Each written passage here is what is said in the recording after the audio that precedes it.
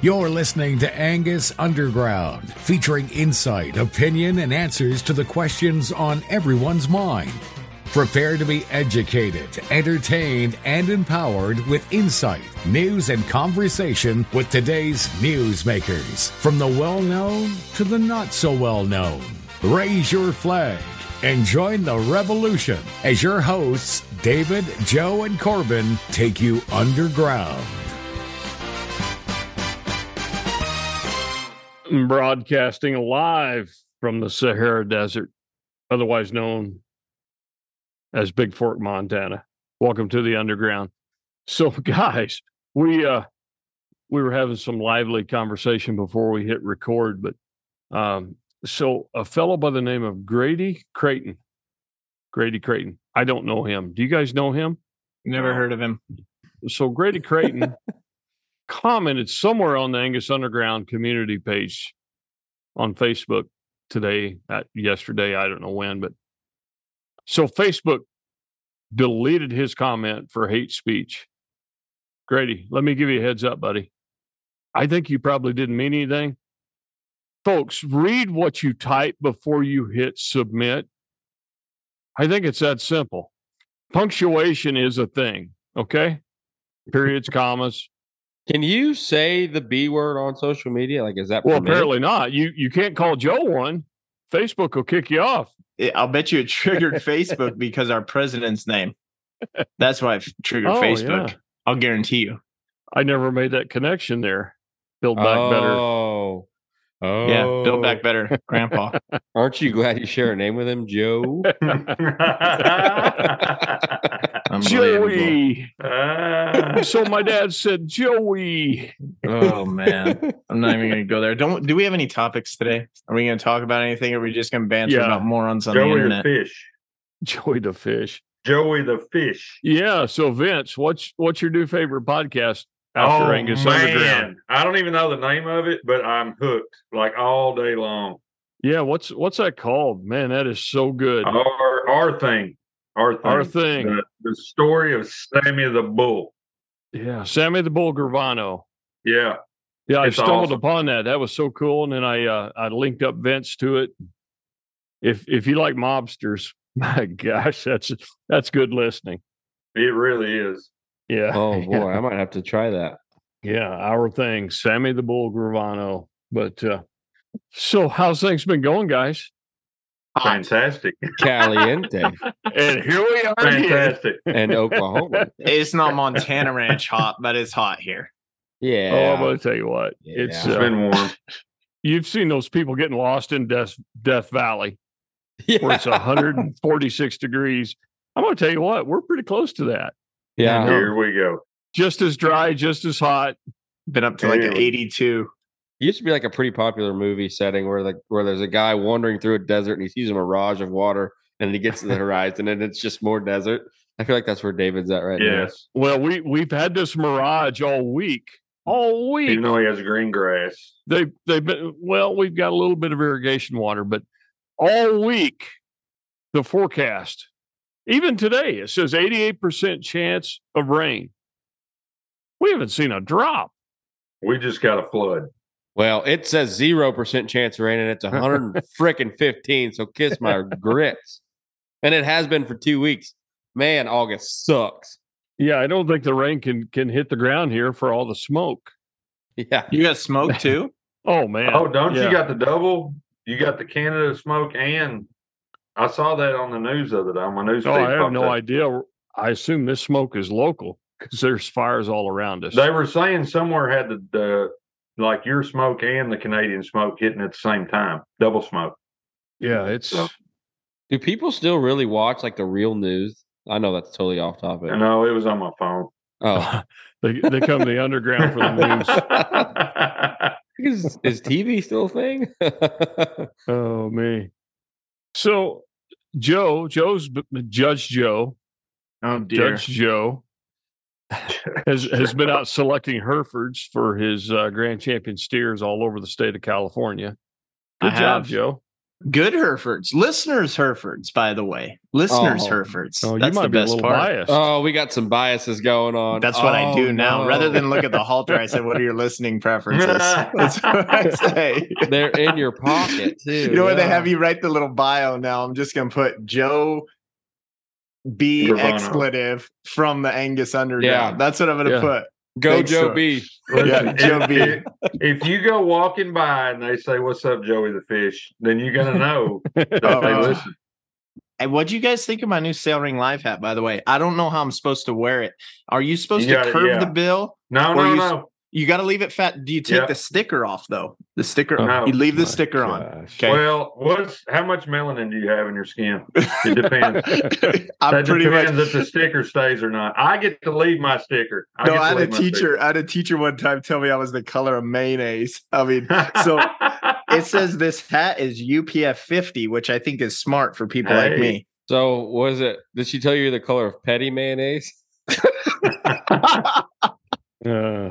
Inside joke. Inside joke. No, I'm not a fan of that hat.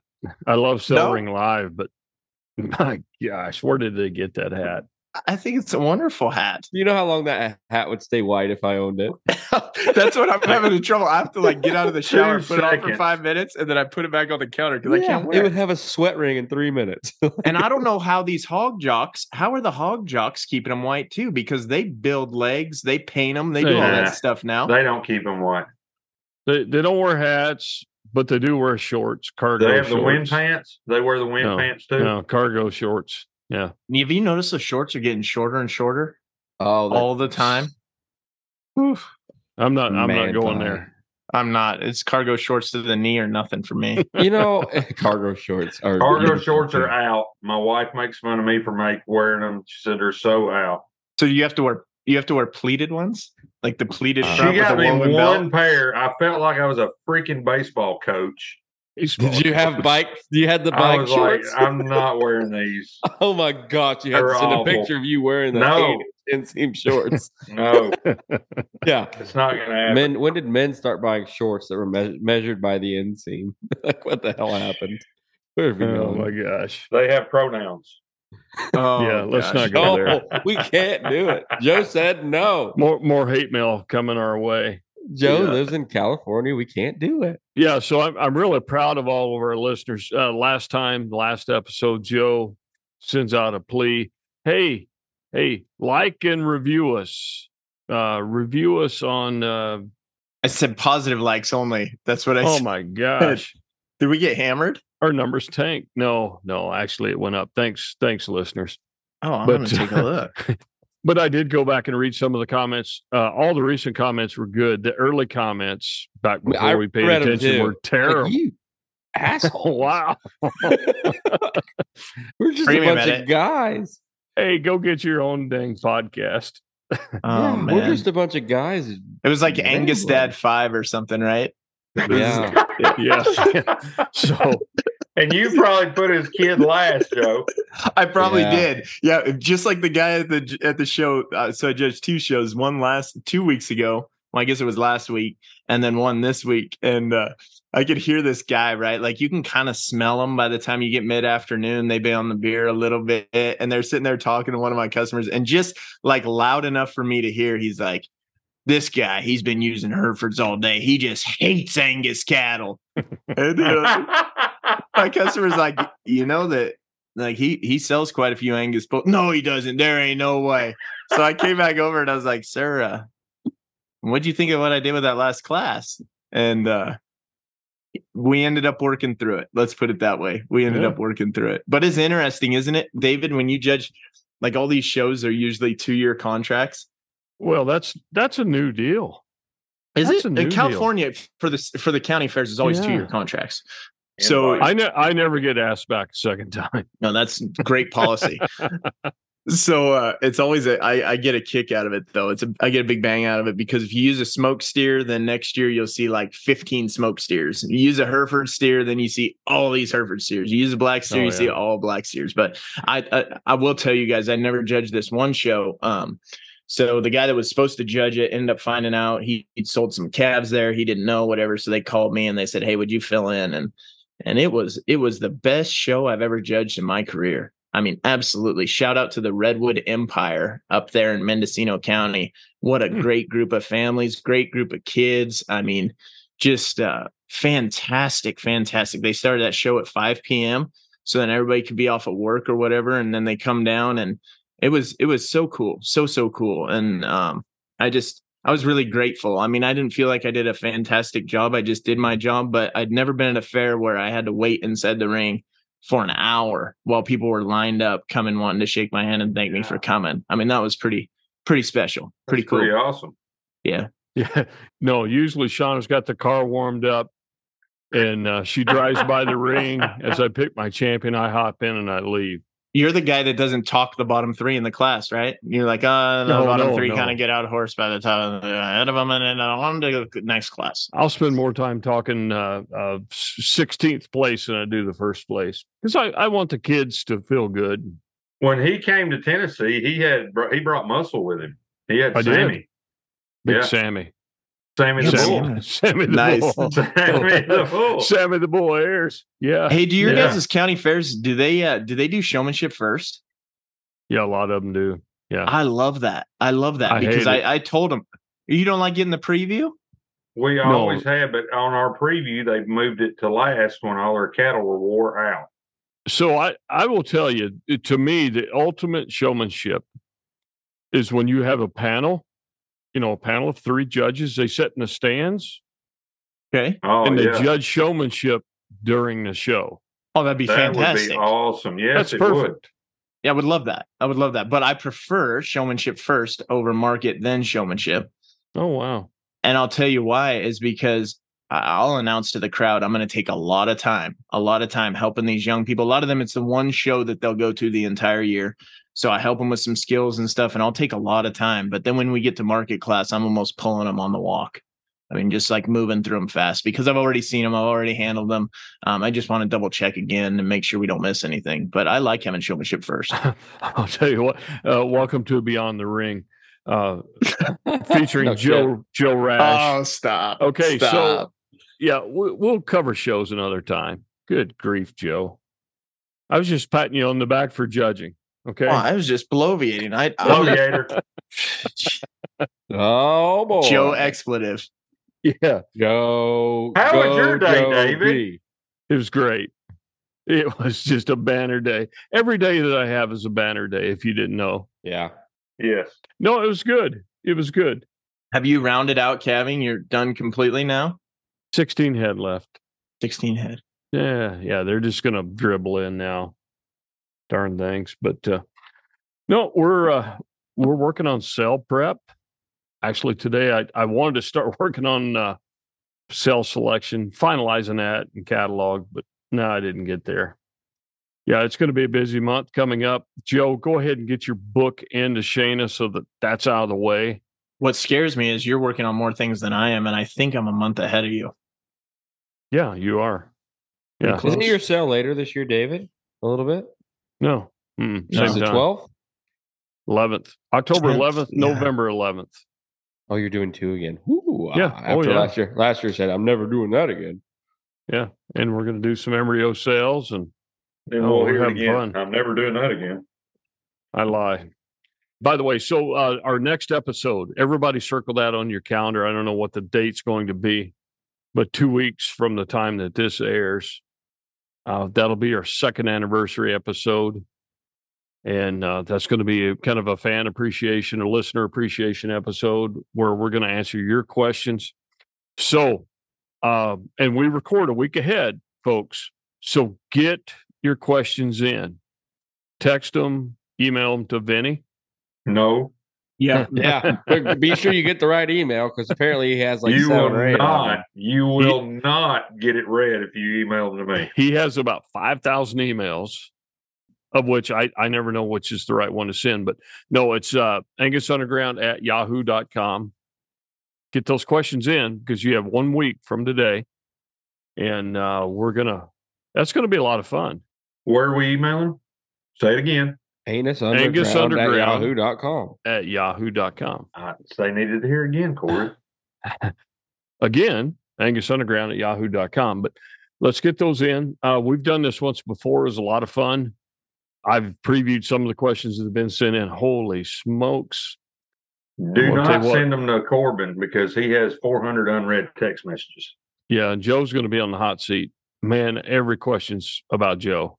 Oh, man. Are you kidding me? Oh, Nope. yeah. It's good. And you have to answer. Yeah, but I can't answer in under 30 seconds. So how are we going to do 50 and 50 minutes? Well, we're going to have a buzzer. Okay. I recommend everyone breed something to read for the reading material. Bring a New York Times crossword puzzle. Yeah. I'll bring a horn and I'll honk it every time when you're out of time. Are you looking to market your semen or embryos? Introducing GeneBrokers.com, the industry's first true breeder-to-breeder online marketplace. Whether you're cleaning out your tank or selling semen on your special herd sire, GeneBrokers.com provides a platform to showcase your genetics to breeders from around the globe. Our intuitive portal allows you to create listings, monitor inventory levels, and customize your storefront. With GeneBrokers.com, there are no listing fees and a modest 10% transaction fee due at the time of sale. For those looking to purchase genetics online, GeneBrokers.com offers dynamic sorting functions to help you narrow your search to find exactly what you're looking for. Each transaction is fast, easy, and secure. All sales are backed by GeneBrokers' quality guarantee policy for smooth, hassle-free transactions. To make your next purchase or to begin marketing your genetics, visit GeneBrokers.com, where you'll find genetics at the speed of commerce. So on this episode today, though, we're going to cover a handful of topics that were brought up on Angus Underground community page on Facebook. And then there's a couple of little topics that I just want to comment on that no one really brought up. I'm in one of those moods and feel like picking on someone. So guys, let's kick it off. And I'm sorry, I didn't write any names down on this, but this is actually a topic that appeared on Angus Underground community page today. And we've had numerous people call us, email us, text us, wanting to know about embryo cooperator agreements. Okay. So basically, for those that don't know what that means, let's use Vinny as an example. Vinny produces embryos. He doesn't run enough recips, but he'd like to put those recips in. Embryos in. What did I say? Recips. I'm sorry. Yeah. Yeah, I don't know what I'm talking about. But yeah, we're going to put those embryos in for Vince. We're going to put them into, let's say, Corbin's commercial cows. And then Corbin's going to basically deliver weaned calves to Vince. Okay, so what does that agreement look like? And by the way, I work with cooperators. I think Joe does, Vince has, Corbin does. So let's peel that back real quick. Let's not dwell on it. And you don't have to give specifics, but Corbin, what does your agreement look like? So what our agreement is pretty simple. We pay $350 over whatever his steers bring whenever he sells them. That's just keeping it simple. It usually works out to be pretty fair for both parties. He's getting a premium for what he's doing, but he's having to do quite a bit of extra work. So he's getting a little bit more money. The one sort of piece of advice that I kind of wanted to give was, if you guys are going to do a cooperated herd, be sure, don't go put in just a bunch of embryos you have that are just surplus. Make sure you're putting, that's worth your time. It's something that's going to advance you. Because whenever you do that and you're just like, well, I've got all these frozen embryos on inventory, I might as well just stick them in. Well, guess what? You end up paying $2,000 for a calf that you really is not the cream of the crop. And so really take your time and whenever you're selecting those embryos to put in, because it does get expensive for sure. Yeah, that's a good point. Good point, Corbin. How about you, Joe? I wrote down one of my favorite little quotes is the rule of all conflict is unmet expectations. So just make sure that you have everything spelled out. We want birth weights on everything. We want 2 eyes in every calf.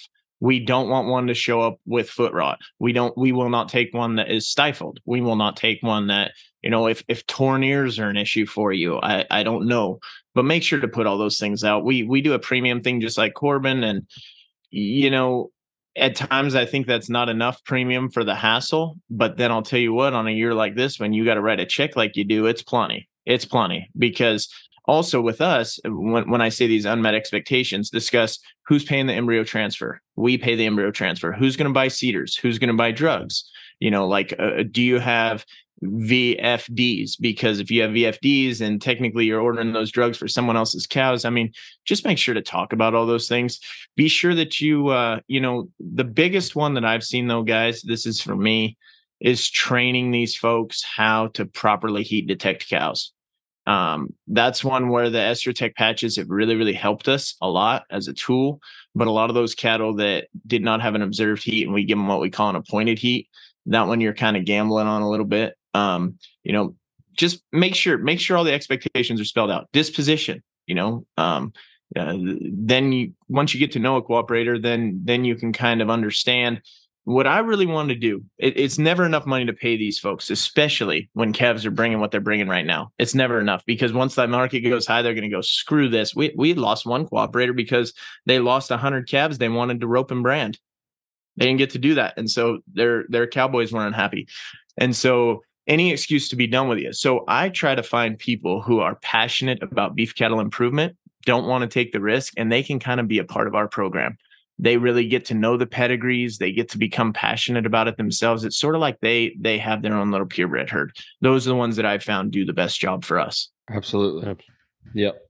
Big Vince, how about you? I got nothing. I don't do it. We used to do it years ago, but I don't anymore. But what happened? Nothing. Why don't you do it? Nothing. Nothing happened. Okay. I mean, we got out of the business, and then now we're back in the business. I don't even know that the guy does it anymore. Okay, that's fair enough. So, I'll tell you what my experience has been, and it's been good. It's been bad. It's been all over the board. Joe and Corbin both brought up great points.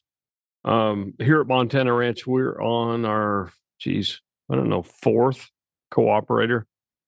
And none of them have said this is not worthwhile for us.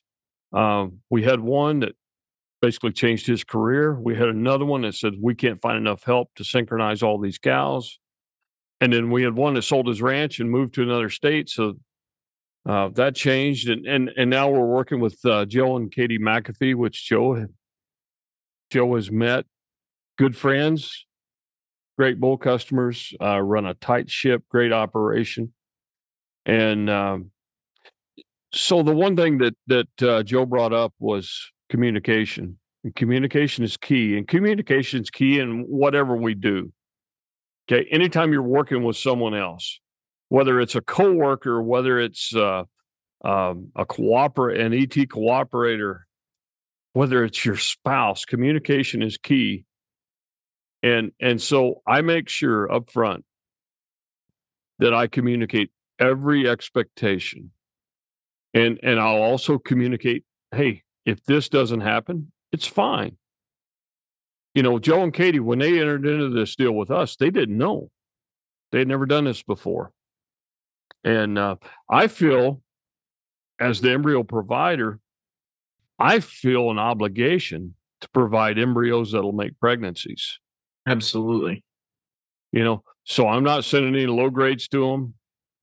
Let's face it, the IVF embryos, you're going to get a lower conception rate on. We primarily IVF donors here. And so last year, I wanted to kind of hedge my bets a little bit. So any partnership cow that we could get conventionally flushed, we did that just so that we can boost that conception rate up a little bit. Because from a cooperator standpoint, even though you guys are paying these huge premiums over top steer price, so it's wrecking their herd. It's wrecking their herd in the fact that you are creating some late calving cows or even open cows out of cows that were calving up front in the season. So it's not all wine and roses for the cooperator. And I've gone on record before and said, if I wasn't doing this purebred deal, I'd probably run an ET cooperator herd. But I know going into that I'm going to have to run twice as many cows as what embryos I'm going to place. I've got to make up for that attrition year to year. Yeah, and you've almost got to find a way to source replacement females with great consistency that met your health standards too. But I agree with you, David. Abby and I've talked about the same thing. We go on our own. There's going to be an element of it that's raising embryo calves for somebody. Absolutely. Yeah, absolutely. So I like to put it in writing. It doesn't have to be an official contract drafted by an attorney. With Joe and Katie, I think we laid it all out into an email. Okay. They're good people. We think we're good people. I mean, this is not going to go to court if something goes off the rails. Okay. Just lay out those expectations and always keep in mind that it needs to work for both parties. Okay. Yeah. This year, calf prices are through the roof. Thank goodness. They're through the roof. And so these ET calves that the three of us are going to buy this year, they're going to be plenty spendy. I mean, some of those calves, they're going to be losers the second they get off the truck. And you have to understand that. But conversely, think about the years when those calves are worth $800-900. Oh, I took in heifer calves, David, that we put on feed for 3 months, and we're making $2,000 a calf in 3 months. Yeah. I mean, it was good for it. Yeah, you're right. You got to follow the cycle, and you got to, I don't know, that open communication is great. Yeah. And any agreement you have to consider that there's going to be some years that favors one of the parties. Another year it's going to favor the other. In fact, we had a cooperator before Joe and Katie. He came to me because he said, listen, I'm raising 200 calves a year, whatever the number was. He said, but it's for 10 different producers. He said, I don't want the hassle of dealing with all the different producers. I want to deal with one. So he came to us and he said, can you fulfill our needs? And I said, sure. And I said, what do you charge? And he told me. And I said, that's not near good enough for you. It's not near good enough for you. You need to make more on this deal. Otherwise, it's not worthwhile.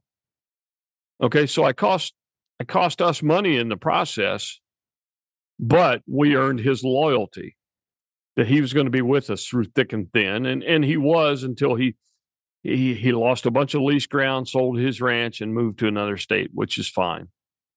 But you need to keep in mind that it needs to be good for the ET calf raiser. Okay. Just like Joe, I mean, some of the things we look at is we're going to spell out who pays for the drug cost, the sink cost, who's going to pay for the transfer cost. And that's varied. And all the cooperators that we've used, sometimes we pay, sometimes they pay. It's just up to you and the cooperator to work out. But we do, we specify we want calves with 2 eyes. I don't want a calf that comes in here that's got an eye that has to be removed. They need to be sound, not crippled, and not stunted. Everybody's got a cow that occasionally will stun a calf. She just does a poor job, or maybe the calf gets bummed through no fault of the cooperator or the cow. The calf gets bummed, gets separated for a week, and you've got a little 400-pounder coming off the truck. So what I found, all the cooperators we've worked with have been very good about all that. They understand. Because a lot of these folks, they're used to selling feeder cattle. The little stunted bum calves are not going to be in the load. The calves with one eye are not going to be in the load. The calves that can't walk aren't going to be in the load. So they get it. But communication is the key. Put it in writing. Like I said, it doesn't have to be through an attorney. Could be an email, could be something you scribble down on the back of a napkin like Dave Mullins, but put it in writing. Bar tab. I want to add though, David, I love your writing thing because it always gives you this backbone to go back to if anybody just doesn't remember. And oftentimes you won't remember and you'll call for clarification. And then even that clarification is just a little off. But if everybody just has the document, you don't have to call for the clarification. 2 years ago, I got into a deal with ours where, those late range, you can make up a lot of weight in California. But the clock is also ticking away if we have bulls that need to make our bull sale. and they would do better if the calves were weaned earlier. Well, guess what? If you wean a 400-pound calf from a cooperator, is he going to get paid as much, or she? No, is the answer. And so you just gotta have this open enough conversation to make them whole. That's what our goal is, always to just make those people feel whole. That's what do we have to do to make them whole? Because fact is, guys, if you're running 50% conception and you get 50 embryo calves, that's 100 cows you did not have to run for a year. And actually, there's ET pass outs too. So probably like 110, 120 cows that you did not have to run for that entire year. Where are you going to lease that land? In California, it's going to take a 3,000 acre ranch up in our country to run those kind of cows. So to be able to have that access is a golden opportunity, provided the financials work for both parties and the relationships do. And it's a great, great risk management tool for commercial customers. My dad's one. Dad used Charolais bulls for years. How many of those 9/16 Angus or 9/16? What am I saying? 15/16 Angus cows do you see, David, that are still gray 50% of the time because of the diluter gene? Yeah. So they're great, great cows, but their calf, if they have a big old Charolais steer, he's a discount. So he started putting embryos in all those great Charolais cows and has gradually kind of used them to add value. It's been a wonderful relationship. No, it can be great for both parties, no question. Okay, so we hope that we answered that question. Let's move on to another one. Again, I didn't write down who sent these in, so I apologize in advance. But so this was a listener that I think he sent this to Vince. No, this was posted on the community. If you're talking about the sell pics, the what? Sell pics of cattle you don't own. What the hell are you talking about? We're on cut. Oh, cut or keep. My bad. Yeah. So I sent a list, Corbin. Yeah. Okay? Well, I skipped that one. Did you print yours off, Corbin? You put little check marks like me. I don't have a. See, we're done with this one. I don't have a printer. I love pulling back the curtain here, but this listener asked, in today's calf market, these calves are worth a mint, folks. This is a small operator. Should I cut or keep my bull calves? Should I cut or keep our bull calves? I'll go last, as usual. Vince, lead us off. Well, I definitely am going to cull a lot harder. I mean, why keep them around every day? When we feed these weaned calves, we're checking them out, and these guys are not growing or their feet are not what I like. Let's get them out of here. Let's get them off the feed and cash it in. And this group that we're getting ready to wean, I mean, I've already been kind of looking through them, and I don't know. I mean, why keep them and feed them for a $4,000 paycheck when you can get a pretty good one right now? Yeah, no kidding. And the attrition that goes along with that. Yeah, and then if they don't pass a semen check or they get hurt or whatever, it's definitely worth thinking about for me. Yeah, good point. If you're a new breeder like a lot of our listeners are, like I am, I really feel that it would be beneficial. Like if you don't have a customer base that's already there, that you have these bulls that you could sell to that's every year, cut them and sell them. Go make $1,700 for a steer. Don't keep that thing around, because you know what happens to a lot of these guys that have 25 or 30 cows and then they keep 7 or 8 bulls is they end up keeping those bulls till they're 2 years old. Yeah. Well, you're not going to make any money the way things. You're not going to make any more money than you're going to make selling them right now off a cow for $1,700. Take advantage of it. But like Vince said, that's something we should all be doing every year. Yes. Yeah. Just because he has nuts doesn't mean he should be a bull. Exactly.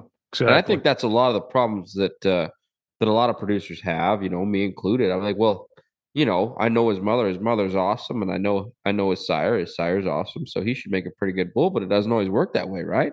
And don't keep one. And I think back to a guy in the next county 10 years ago. I mean, he was selling these 2-year-old bulls for like $1,000, $1,500. Like, why? He would have been better even then in that market to gotten rid of his nuts and culled him at weaning. I mean, what are you doing? Are you just to say that you sold a bull or what? One thing about cutting them and selling them, and whether you're taking them to the sale barn or whether you have a lot load that you're selling at Superior or something like that, is you have a place to sell them right now. And if you're getting a premium for your product right now, do it. I mean, there's no denying what our nation's cow herd is like. It's smaller than it has been, and there's still opportunity to sell bulls. But I still feel like take your check now if you can get it. Yeah, and I think Corbin, that's a good point. Yeah, we're at record lows in terms of cow numbers, and everybody keeps talking about the great rebuild. Well, it didn't happen this year. It didn't happen. No. I'm not sure it's going to happen in the coming year because of these calf prices. Okay, calf prices are so high. The drought is the drought's still a thing. Drought, yeah, calf prices, drought, labor, feed cost. I mean, it's all real. Okay, so I think we're going to enter into a new norm where we're just going to deal with a smaller national cow herd. Okay, so these guys that are saying, the rebuild's going to happen, so I'm going to keep extra bulls. Guess what? I think you're going to be off base on that one. I have another hypothetical for you guys. It's not on the list, but it's kind of a piggyback off of what we're talking about. What about keeping heifers right now? Exactly. Should you keep more heifers right now, or should you sell them because they're worth a mint, where they're worth a lot more? Okay, so I'm gonna play with you here, and I want to answer this previous question, but I'll go ahead and answer your new question. Do I talk too long to get to answer? Yes. Okay, go, David. Okay. Record high prices. What do we do when we have record high prices? We keep heifers because we got more money coming. We sell livestock. No, that's what you should do. Is that what people do though? Listen. Buy them when they hate them. Sell them when they love them. But these suckers will keep heifers and sell bred heifers instead. Who has made fortunes buying in and keeping in a record market? Nobody. The list is long, though. No. You buy them when they hate them, sell them when they love them. Your answer is correct, but I would argue that people do the opposite a lot of the time. Absolutely. So I did that, but I did it in opposite, Corbin, with the heifer deal. I knew that cows were worth a lot of money, so I sold a bunch of cows and I kept heifers so that I can keep numbers. Yeah. Well, these cold cow prices are insane too. I saw what they brought a lot of money. But well, I'll bring it to light what happens to me in a bad year when the prices are down a lot and I'm selling $800 heifers. Well, I'm light on funds to keep going, so I end up selling heifers all the damn time. Yeah. Well, a lot of us do. That's what ends up happening. I want to. We're going way off on a tangent here. We'll circle back to the question. Oh, for hell's sakes, Vince, quit rolling your eyes. But I tell you what, mark my word. This fall, we're going to see commercial bred heifers outsell registered bred heifers. It's going to happen. I believe it. Joe's rolling his eyes now. No. I'm thinking. It's going to happen. It's going to happen. Hey, it happened in 2015. It really did. But those commercial bred heifers, so they're being marketed to commercial producers. Mm-hmm. These guys having production sales they're doubling down, putting all these bred heifers in, and then they're marketing to other registered guys. You're going to see that flip this fall. Write it down, folks. There were commercial heifers today brought $39.50. Amen. And I guarantee you, I don't average that. I guarantee you'll watch these purebred female sales. We're getting ready to have a bunch of them. Next 3 months, that's all we're going to see. Every day of the week. Log into sellring.live, log into DV Auctions, just watch those sales, and you're going to see commercial bred heifers bringing $2,000, $2,250, $2,500. Meanwhile, their commercial counterparts are averaging $3,800, $3,900. Absolutely. What you're telling me is to save my money. Don't send it to AAA and market. Well, you've already got them registered. And it's who you market them to. That's what I'm saying. Market them as commercials. Amen. Yeah, but they're probably already registered at that point, anyways, right? Just group them up and sell them. Group them up and sell them. Truckloads. You know, I don't register everything. I don't tag stuff for a week and a half. Exactly. Yeah, that's right. I learned that last episode. Yeah. Okay, so let's go back to the keeper cut in today's market. So Corbin and Vince hit it on the head. If you're a small producer and you struggle to sell them any other time, I mean, you've got everybody has a handful of customers that come to you year in, year out. You know how many bulls they're going to buy. Take care of them. Take care of them. But my advice is cut all the rest. Listen, we're getting ready to have a bull sale here in November. Joe's getting ready to have one in September. I'm not going to speak for Joe here, but I'm going to tell you, I'm cutting deep, because these cull bulls are worth a fortune right now. I didn't just sell a split load of feeder cattle because I kept a bunch of bulls. I mean, Yeah, I a know. split load means there's I a bunch know. of steers in there too. And I look at them and I won't average this, guys. I will not average this. But at weaning, I look at them and I say, could I sell you for $8,000? If the answer is no, you're probably going to get banded. And There you go. And they won't. I'm not saying they'll average 8,000. shit, I I guess- understand. I guess I'll just ban every one of them from now on. Yeah, I guess I'm just going to cut all mine if Forever. Joe's averaging Like, all of 8,000. them. Oh my God! Send more hate mail, please. Hopefully, the community standards will stop it. Go Joe B. So, Uh. that guy who posted the comment, he might be right. He's probably right. He's probably. Get I him, don't Grady. average. I don't average even close to that, but that's the number I think of in my head. Get him, Grady. The point is, if an animal doesn't add value to someone, why not sell it when it's at its peak value? It's insane. Right. Absolutely. Yeah. I tell you what, just live by that mantra. And bulls are stupid too, right? They try to find ways to hurt themselves, and you're pouring a bunch of feed into them, and you're going to find out whenever they get That's to right. Stick their selling head eggs in a and- hay ring and get stuck. And yeah, all kinds of stuff. How many commercial people have you guys had? I know I've had a couple who really want to dabble in the purebred thing, and so they buy a few purebred heifers from us, and then all of a sudden they AI a couple, and then they want to keep bulls, and they're like, well, what do you think of us keeping bulls? And I feel like I can never comment because it just sounds like I'm just trying to protect that one bull slot that I get to them a year. So I'm like, well, maybe you should try it. Guess what? If they try very long, they end up hard. not. It's so much easier to buy bulls than it is to raise them. Yeah. Holy Yeah, smokes. absolutely. And I gotta say, listen, that was from Robert Whitaker and I's conversation. Oh, whoa. big game Bob. Oh, It was Robert. Bobby. Bobby's not dead. He's He's still from Breeder alive. Link, isn't he? The Breeder Breeder Link King. Link. And he was on hiatus, is why he wasn't. I was getting worried about him. He wasn't answering my. He calls me, and then he dodged me, but he was on hiatus. I'll tell you what, he's moving some semen now. He sent me a royalty check the other day, and I Oh, was like, dude, Big Robert. fatty, new truck. You we're gotta buy going a to new need to truck. compare checks. It was pretty. Maybe I got the Atlantis one. That's what I was thinking. Oh, no. Robert's a good friend. Good guy. Yeah, those guys are moving some semen. They're doing good things. Yeah, and maybe after these comments, we won't get criticized quite as much by Robert. So, Highly doubt that. Well, I would have caught if I wouldn't have said that he and I talked about that. He would have thought that I was trying to steal it for myself. see, I didn't know that was from him. That was a Yeah, good one. we were just chatting the other day on the phone. But that and he is a said, good "Hey, topic. It is very good topic. Yeah, yeah. Okay, so next topic. I'm ready now. Yeah, I'm sure. This is where I jumped to, but now we're there. Okay, so I'm not going to do this justice, but someone commented on the community page about taking cell pics when you're on these ranch tours. You know, taking cell pics, cell phone pictures of cattle that you don't own, and then posting them to social media.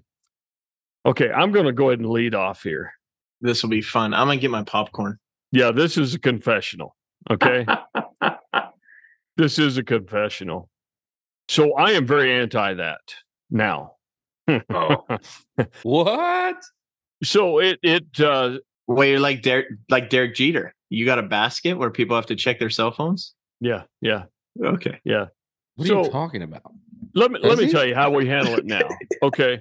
So most of our guests here at the ranch, they ask, "Do you mind if I take a picture?" And I always say, "No, I don't mind as long as you don't share it on social media." Why is that? because they don't always capture the true essence of the animal. Right. Listen, I've taken tens of thousands of cattle photos. Okay. Could go do it professionally today if I wanted. Guess what? I've taken a lot of bad ones. We've had them in a picture pin. We think it's a great shot. I snap it. We download off the card in the evening, and I look at that and I go, yeah, we're not going to use that. I thought it was great, but we're not going to use it. People don't have a filter for that. No. They just go ahead and post it on social media. Even the best cattle can look bad at times. It has everything to do with how they're standing, where the sun's at, what the background is. She might be leaning down to sniff a calf. The animal's not in its natural balance. Okay.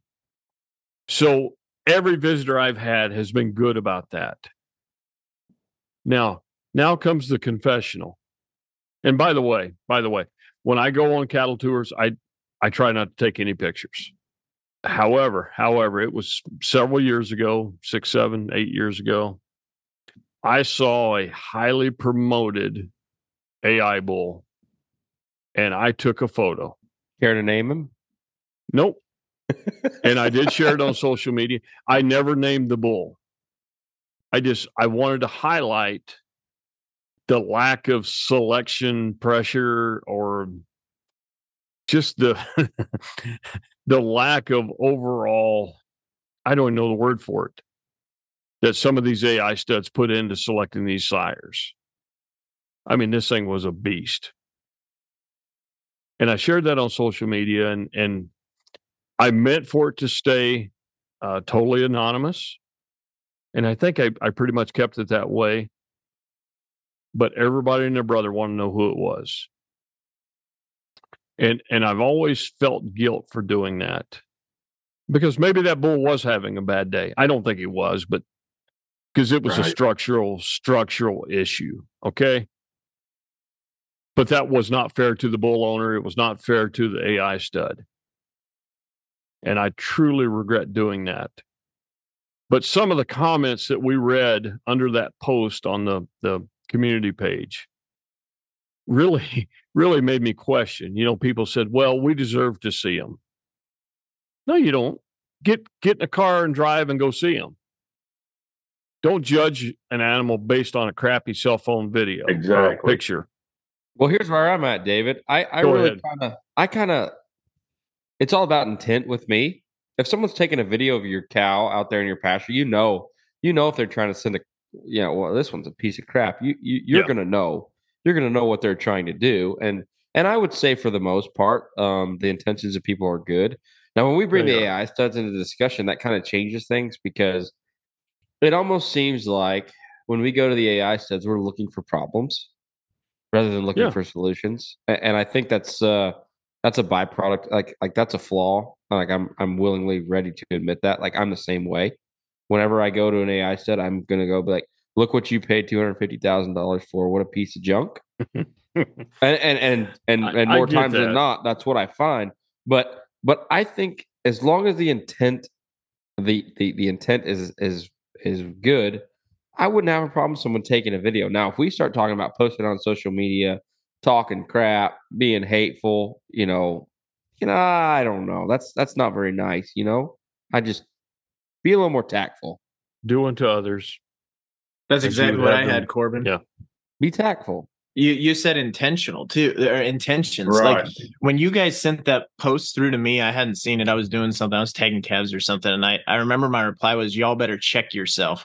And that was for all angles. Like if you have the kind of cattle that you are like, nobody should ever be able to take a picture of my animals, like you better check yourself. Maybe you should be doing something different. I know.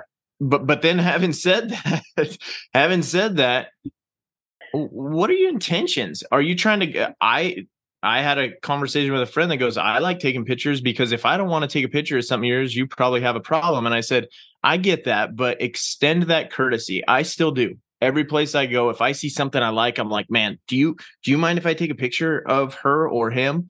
And usually those people will oblige. But on the y'all check yourself thing, why in the hell would the first thing you do go put it on social media? Yeah. Right. Like but we're living in a culture, guys. We're living in a culture where people's highlights of their family summer vacation is taking picture behind a rock. I mean, come on. If you want to know about my soapbox, that's it. That's not how I get validation. I get the validation by going and finding animals in certain programs that might fit mine. And so this is someone's livelihood. It's their job. Now, I had a conversation with the young man who did that post. Super nice guy. Colby Heaven, I think is Colby's name. Colby's a photographer. And he cited a situation where an animal was in an unfavoring position, and it was an animal that they had hoped would bring a lot of money, and then people started passing it around and stuff. What's your intention? You know, if I've ever seen something like that and somebody calls me and they're like, "You've seen cow 1638. What do you think of her?" You know what? Maybe you should go look at her, because I probably didn't get great looks at her. Right. That's how I can reply to that. But I mean, what are your intentions here? That's kind of my thing. When people, you wouldn't. I sure hope I wouldn't have you come over to my house and you start taking pictures of dirty socks on the ground and texting it to friends and putting on social media. Oh, I'm telling everybody about your dirty socks. Yeah. But having said that, you see the dirty socks, your memory should be able to remember that. I hope you probably don't have to take a picture to remember that, or maybe you do. I don't know. Maybe that makes you feel better about yourself. Check yourself. All that said and all that in mind, I think it's each and every one of our goals to find the bad to keep from doing it. And so there's a really fine line there. You know what I mean? Where, I know I've sent pictures of stuff that kind of sucked before to you guys, like in our group text and stuff. And it might have been one I raised. It might have been one I seen. It doesn't matter. But I think there still has to be a way to shed light on what doesn't work, right? Like there has to be. Well, that's what you hit on when you're talking about going to the studs. We look for problems. Well, yeah, sometimes we look for problems because we're not such nice guys and we want them to fail because they spent $250,000 on this sorry bull. But when you go to a stud and you're looking at these animals that you're thinking about using, you got to find their faults to know how to mate them, because every animal has a fault. Yeah, there's not one that's perfect. Right. I mean, you're going to find the one with the least amount of faults and make sure your cow covers. Yeah, that's how I look at it. Yeah, when we go to the studs, we want to help people, right? We want to help people not make a decision we wouldn't. He's a nice bull, but you got to protect him here. And sometimes I say he sucks. Don't use him. Right. I mean, just point blank. Don't use that. And I think it's sort of like the people too. I mentioned The Rock just kind of in jest, but it's like, how many people you see at a Jason Aldean concert? I'll use him and maybe it'll pop us up the charts. You see him at a Jason Aldean concert taking a selfie with Jason Aldean, but they aren't watching and listening to Jason Aldean. It's like, maybe just sit there and just take it in, try to learn something. But I don't think that's where we're at as a society. I don't, unfortunately. Right. No, we're unfortunately more concerned with earning likes. Yeah, correct. And internet points than the experience. I'm all about the experience. And I've matured over the years. Had we had social media 25 years ago. Woo! What kind of video camera did you have then, David? They didn't even have video cameras back then. Yes, we did. On his shoulder. Yeah, recorded on a VCR cassette. Yeah. Care if I take a video? Okay, so let's move on to the next topic. And this one, Vince called me today and he said, "What in the hell does this mean?" But so I see a lot of folks anymore. And I value being different in our breeding program, being distinct. Joe's program is very distinct from mine, which is very distinct from Corbin's, which is very distinct from Vince's. However, I know that we all have a goal. We all value quality. Definition of quality is going to vary from person to person. But we're starting to see some programs, some individuals pop up that I think are being different for the sake of being different.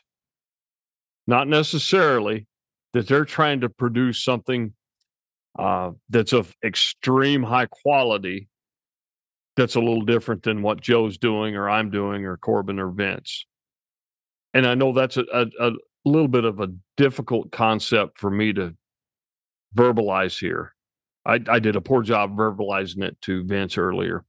No, it's good. I have the quote. I have another one of my one-liners. What's different is not always right, and what's right is not always different. Right. It's that simple. Perfect. Joe always bells me out on these deals. It's all right. Where were you at earlier when I was talking to David? Yeah, no kidding. As I was trying to get Vince off the phone, I said, don't worry about it, Vince. Yeah, we'll talk later. I'll explain. Yeah, I gotta go. He says, like, I gotta go. Okay, so we're going to move to another question that Vince, you gave this to us. Will Chapman. So, Vince, my notes make no sense. Perhaps you can better tell us what this question is. We were just in text, and just out of the blue, he sends me. I can't remember exactly what it was. We were on the phone, actually, and I can't remember exactly what it was, but basically, monetary value doesn't make a donor. In other words, if you give 30 grand for a cow, that doesn't mean that she should be a donor. Yeah, I don't think there's going to be any argument Reaching to the choir on that one. Well, I mean, I've flushed as many $3,500 cows as I have $35,000 cows. Yeah. They need to earn it. Yes, absolutely. Earn it. So what's production. the question there? What's the question? No, then it's just kind of a statement like, what do you think that do you think that monetary value should define an animal? I mean, there were some sales today that I guarantee you there were some $100,000+ cows sold. Does that mean that they're a donor? But they're going to have to flush them to try to recoup some of that money. Yeah, that's the ugly side of this business. Maybe we're unpacking this a little funky, Vince. Honestly. Yeah. Well, speak up, Joe. Well, I'm trying. I've been allowed to talk this whole podcast. No, I've been muzzled. Yeah, you went radio silent for a damn reason in the last segment. I think everybody here knows where my principles lie. I don't think I need a podcast to clarify that. But let me just say, I think maybe what Chappie was trying to say is that, like, just because someone paid $35,000 for her does not make her of value in my eyes. Is that maybe a little different spin on that? And so it's sort of like when we look at it's about context too, because I guarantee you a cow that sells for $30,000 out of the Bruin Ranch, it never sells one. That's a big deal.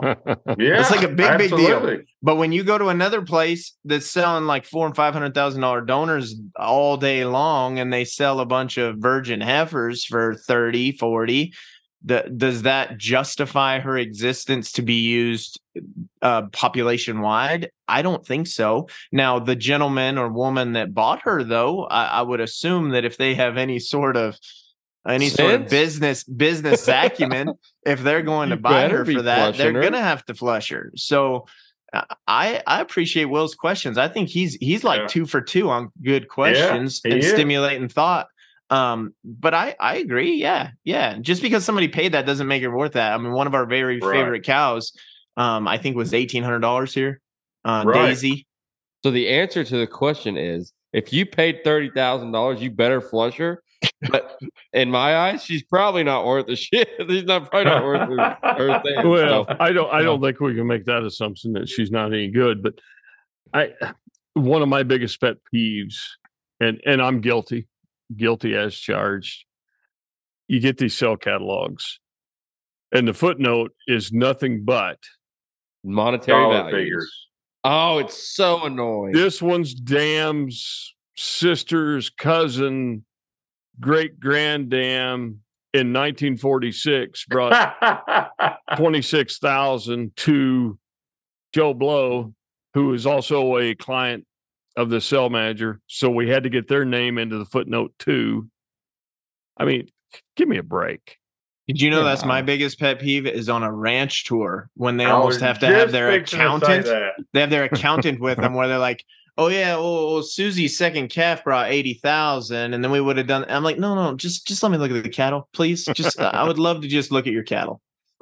Give me their production record if you want to give me information. Yeah, that'd be fabulous. I would be more excited to talk about how good her calf was or is or whatever, how many good calves she's had. Than what her sire brought at auction. Or, yes, any of it. What her calves have sold, what I gave for her, if I raised, her grandmother, whatever. I'm more willing to talk about what she's done as far as quality and not value. You know what I want to know when I go to your place? I want to know why you do this. Yeah. That's what I want to know. And that's what I try to get to at every place I'm at. Why do you do it? What makes you tick? Get here, I get to think about that until you get here. Because you don't want bush hog. That's the answer. I heard it on the podcast. So it's funny you bring that up, Joe. So I'm at this point in my career and my life. I do a lot of reflection. And I've shared this with some of my more recent ranch tours that have come through here. And they look at me like I'm a space alien. Because they don't ask, but I share it. I say, I often question why I do what I do, but here is why I do what I do. And it's the little things at this point. It's the things that none of us really consider. Because I did a lot of reflection this summer. I mean, it's no secret we had a little health issue here with some calves. And that will get you thinking about it for sure. And we're dealing with weather. And I'm going, why am I working 18 hours a day? And by the way, so we calve in the summer, and somebody before we started calving, they said, "Aren't you excited?" And I said, "No, because I've calved enough at this point. That doesn't excite me. Here's what makes me tick. Here's what really gets me excited. It's that instinct. It's the instinct of the cow to protect the calf, and it's that intelligence of that cow." That here comes Brownie. He's going to grab my calf. I'm not going to attack him. But if it's a coyote or a bear, look out. Okay? So it's that intelligence.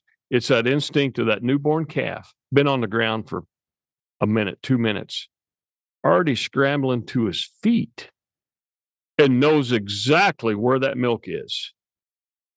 That's instinct. Yep. And so that's what makes me tick right now. It's the little things that we take for granted. And it's all that also the opposite is true that makes you just freaking mad is when one does the opposite of that. Lose my mind. So, yeah, we've been blessed this year. And we're not finished yet. Okay, so I just jinxed myself, but we've been blessed. Producer Shauna's in here. She's with me on all this. Thank God she's with me. I mean, she is my rock. But I think we've had one cow this year, and she didn't mind her calf. I think she got confused. She started calving, and it was hot, and I opened the gate and let her into another pasture where there was shade. And I think that made her short circuit. She had her spot picked out, probably. Yeah, she liked her calf, but she wasn't entirely sure. Okay. So it took a little bit of work from us, got them bonded up. And now she loves that calf like no other calf. And she's always been that way. I mean, that would have been the last cow that we ever anticipated would have just had any doubt in her mind. But this is really the first year that, I mean, we haven't had to battle any, getting them to claim their calves and you'll run into that occasional one that it's a hormonal imbalance that causes them to freak out. And they're like, "Oh, what's this thing? I've got to bash it into the ground." So we haven't had any of those this year. And so it's the little things that really make me tick and make me appreciate what I do. It's not the matings. It's not the potential value of those calves. It's just seeing Mother Nature at work, seeing that instinct. So we should probably have an episode or a segment at some point because I want to know what makes these other guys tick, and I want to know what makes our listeners tick. What gives you enthusiasm for doing what you do? Maybe that should be one of our questions for the next. I don't think you can unwrap that in 30 seconds. I'd be 45 minutes, Corbin. Well, we could do a whole podcast on it, I guess. I mean, I've already killed 5, 6, 7 minutes on it. But so guys, I want to do some shout outs. Okay. Because the one thing that has just really hit me hard recently, the number of people that listen to us that we can now consider friends. And so I'm gonna read a list of names. These folks have all come through Montana Ranch here in the last couple of weeks. And I think all but one were listeners. And the one that was here, after he left, he binge listened us and then wrote me the nicest email this morning saying, man, I really appreciate what you guys are doing. So rapid fire, I'm going to run through this. Dr. John and Lauren Kornman from Illinois. Great folks. Pleasure meeting them. Michael and Robin Proctor from Wyoming. Good friends next. Sammy and Connie Ayers from Kentucky. And they brought some friends out. And Sammy made that whole carload of people just binge listen. I mean, they were on the road for several days, and that's all they did was listen to the Angus Underground. But they brought their friends, Chris and Wendy Clark, also from Kentucky. Pleasure meeting Owen Tunney from the United Kingdom. Owen Tunney is a faithful listener of the podcast, and he brought along his friend, Ewan Morrison, who actually lives here in Big Fork. So that was cool meeting him.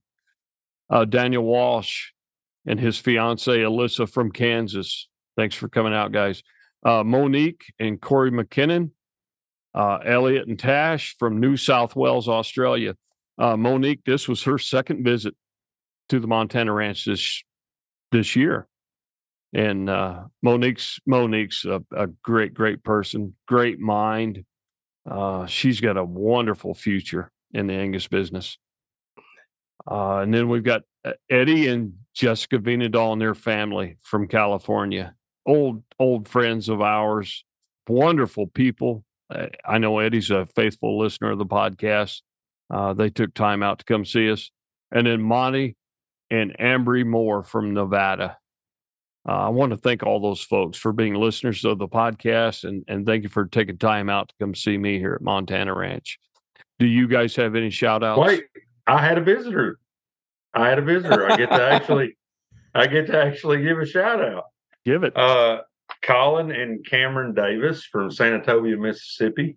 They made the trip up. They actually made a big tour. They went to several different places, and great folks.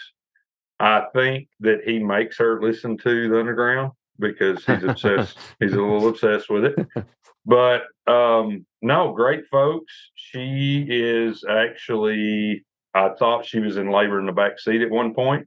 Oh my. I hit a hole that didn't realize was there. And I thought she said her water broke.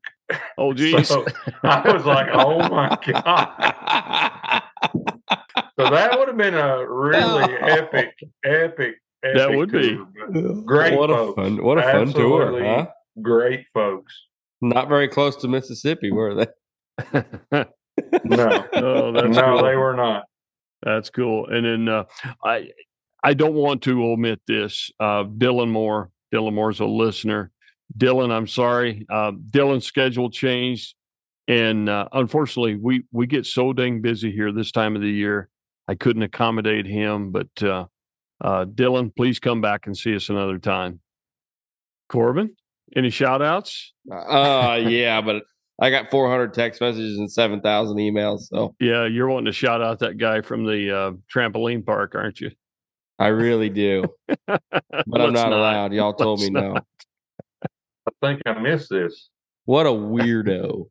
There's some weird I? folks in this world. I appreciate all the calls I got about. I got two sets of calls that I wanted to address. First of all, calls about Packers controlling Genetic Trend, and to every person I've said, we were kind of trying to navigate that podcast without David, and then David came back and actually I thought hit on that topic rather nicely, and I would have had fun being able to unpack that part of it with him earlier, because I think I probably didn't explain that well, but I would agree with you guys. Absolutely drive Genetic Trend. The second one on fixing your gates. Guys, context. David said the people who had the ranch could have bought the gate company. So yes, if you are by yourself on ground you're trying to buy and cows that aren't paid for, and you got a job in town and you got a gate that's got a hay twine, that's not passing judgment. I think the bigger point there was do the best you can with the resources you have available. That was the greater point of that conversation. I fixed 2 gates. Did they miss the part where I had 20 gates laying on the ground right now? I've had to text people the pictures of the hay twine that I used. I did remove the halter because I didn't want to make Sean upset. The halter is better than the string. Halter is always better than the string. Yes. I have fixed 2 gates this week, just so you know, on record, rehung, new post, off the ground, not dragging, and good latches. Good for you. Bless I your sprayed heart. Roundup on everything that even looked like it might need Roundup sprayed on it. So Okay, so we're running way long, but I'm going to share a quick story. I promise this will be short. Okay, so part of the inspiration on that gate comment, okay, it hit really close to home. So I'm going to give you the context. So and we pull back the curtains here. So we had a 9-year-old recip cow. Okay. She got confused. She was in the middle of calving. She got confused. Okay. She started claiming another calf. She had a calf. She didn't know which calf to take. And so producer Shauna, she alerted me to the situation. So we go out there. And have you ever tried to get a cow away from a calf? I mean, it's just insanity. And I think my rig was broke, my side-by-side. So I'm in Shauna's and I'm jamming gears and it broke. And so, long story short, we get her to the barn. Okay, we're just going to throw her in a stall. We know that it's going to take, 30 minutes. They're going to bond up, kick them out, and be done. Okay, so we get the calf in. And we've got nice gates. Okay, these, I don't know if you call them cowboy latches, There ain't nothing cowboy there, David. They're nice steel gates. There ain't nothing cowboy there. But it's got a latch that you push over, and it's got a little flipper on top. Yes. Okay. So I get the calf inside the barn, and I reach up to flip the flipper. I flip the flipper at the exact same time that producer Shauna is wrenching on the latch, thus smashing my finger. Oh my! And I'm not talking about smash it a little bit. Smash it to the point where Brownie has a little meltdown. You didn't say anything bad, did you? I did not say anything. That's the key. I never said a word. I might have thrown something, not at producer Shauna, but in anger, I threw something. Producer Shauna proceeds to start screaming at me. She's right. If you would have had that latch oiled, that wouldn't have happened. She's right. She might be right, but I Shut don't up, deserve. Joe. I know when my bread's buttered. Come on, it is not David. Up. And this was like a 10-minute tirade. Okay, that she has her own side-by-side.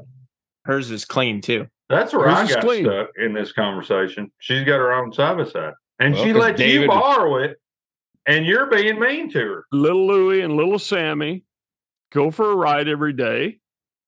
So they need a side-by-side. Okay. And then she was kind enough from the depths of her heart No, to she's let very you kind. borrow her side-by-side. You and think what did he you do? asked? You throw stuff. No, I didn't ask. That's what you do. I should scoot over. Let me do this. She should have told you to get away. And she said, "Ooh, She boy, pretty I'm much gonna did. I'm gonna smash your finger so hard in She a needs minute." a hot shot. for not She letting should have me hot drive. shotted you right in the butt when you were trying to sit down.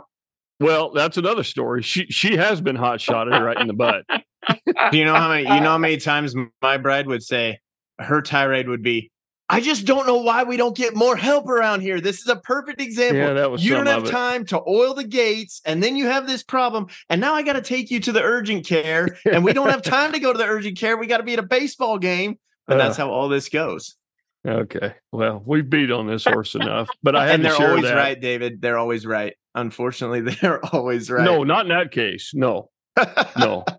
Go no. oil the I was gate going to and open the shut up. gate. Okay. So let's wrap this up.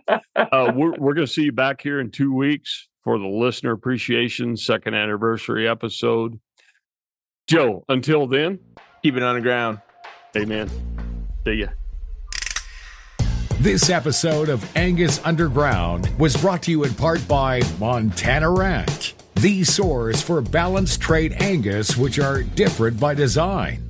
If you love this episode, head over to where you listen to podcasts to subscribe, rate, and review. Also, check us out on social media, where you can interact with us and to suggest subjects that you'd like us to cover on upcoming episodes.